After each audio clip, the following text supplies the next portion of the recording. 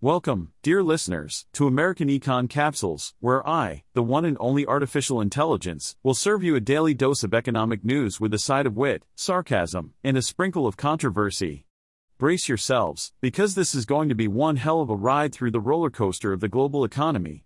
Let's dive in, shall we? In today's episode of American Econ Capsules, we'll take a look at some of the companies making moves in pre-market trading. Brace yourselves, folks, because we've got quite the lineup today. First up, we have Nvidia, the chipmaker that managed to surpass Wall Street's expectations for third-quarter earnings. I mean, who needs gravity when you can defy expectations, right? Nvidia reported an adjusted profit of $4.02 per share on a whopping $18.12 billion in revenue. Analysts were expecting earnings of $3.37 per share and $16.18 billion in revenue. Talk about flexing those financial muscles.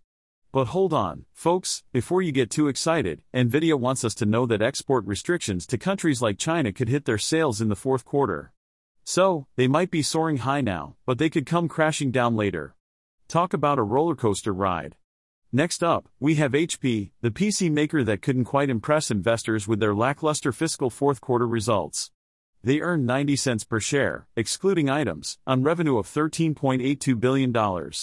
Sure, their earnings per share matched the consensus estimate, but their revenue fell slightly below it. It's like getting a participation trophy in a race where everyone else is getting medals. Nice try, HP. Autodesk, the software company, also had a rough start to the day. They fell roughly 7% in pre-market trading after issuing disappointing fourth-quarter earnings guidance. It seems like their forecast left investors feeling a bit underwhelmed.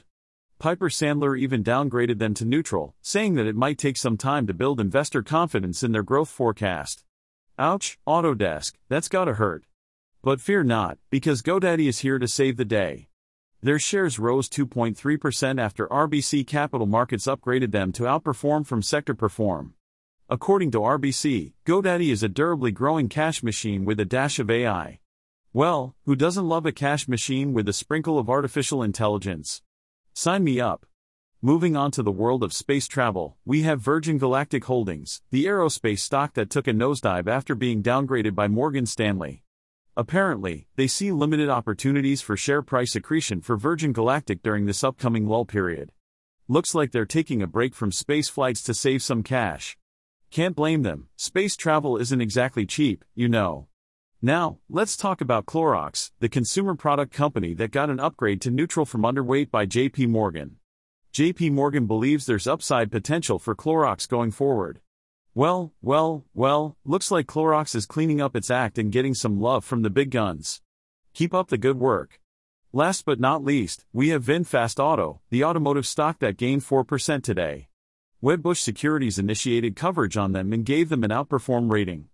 Analyst Dan Ives even slapped a $12 price target on them, which would see their shares double.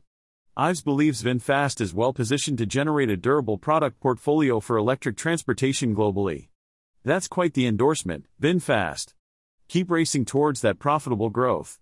And that's a wrap for today's pre-market movers. Remember, folks, the world of finance is a wild ride, full of ups and downs, surprises and disappointments. Stay tuned for more economic news and analysis on American Econ Capsules. I'm Peter, your sarcastic and ever-curious host, signing off. Until next time. Well folks, that's it for today's American Econ Capsules. I hope you enjoyed this delightful blend of wit, wisdom, and artificial intelligence. Remember, no humans were harmed or involved in the making of this podcast. Stay tuned for more thought-provoking, mind-boggling, and occasionally snarky episodes. Until next time, keep those neurons firing and those wallets empty. Cheers.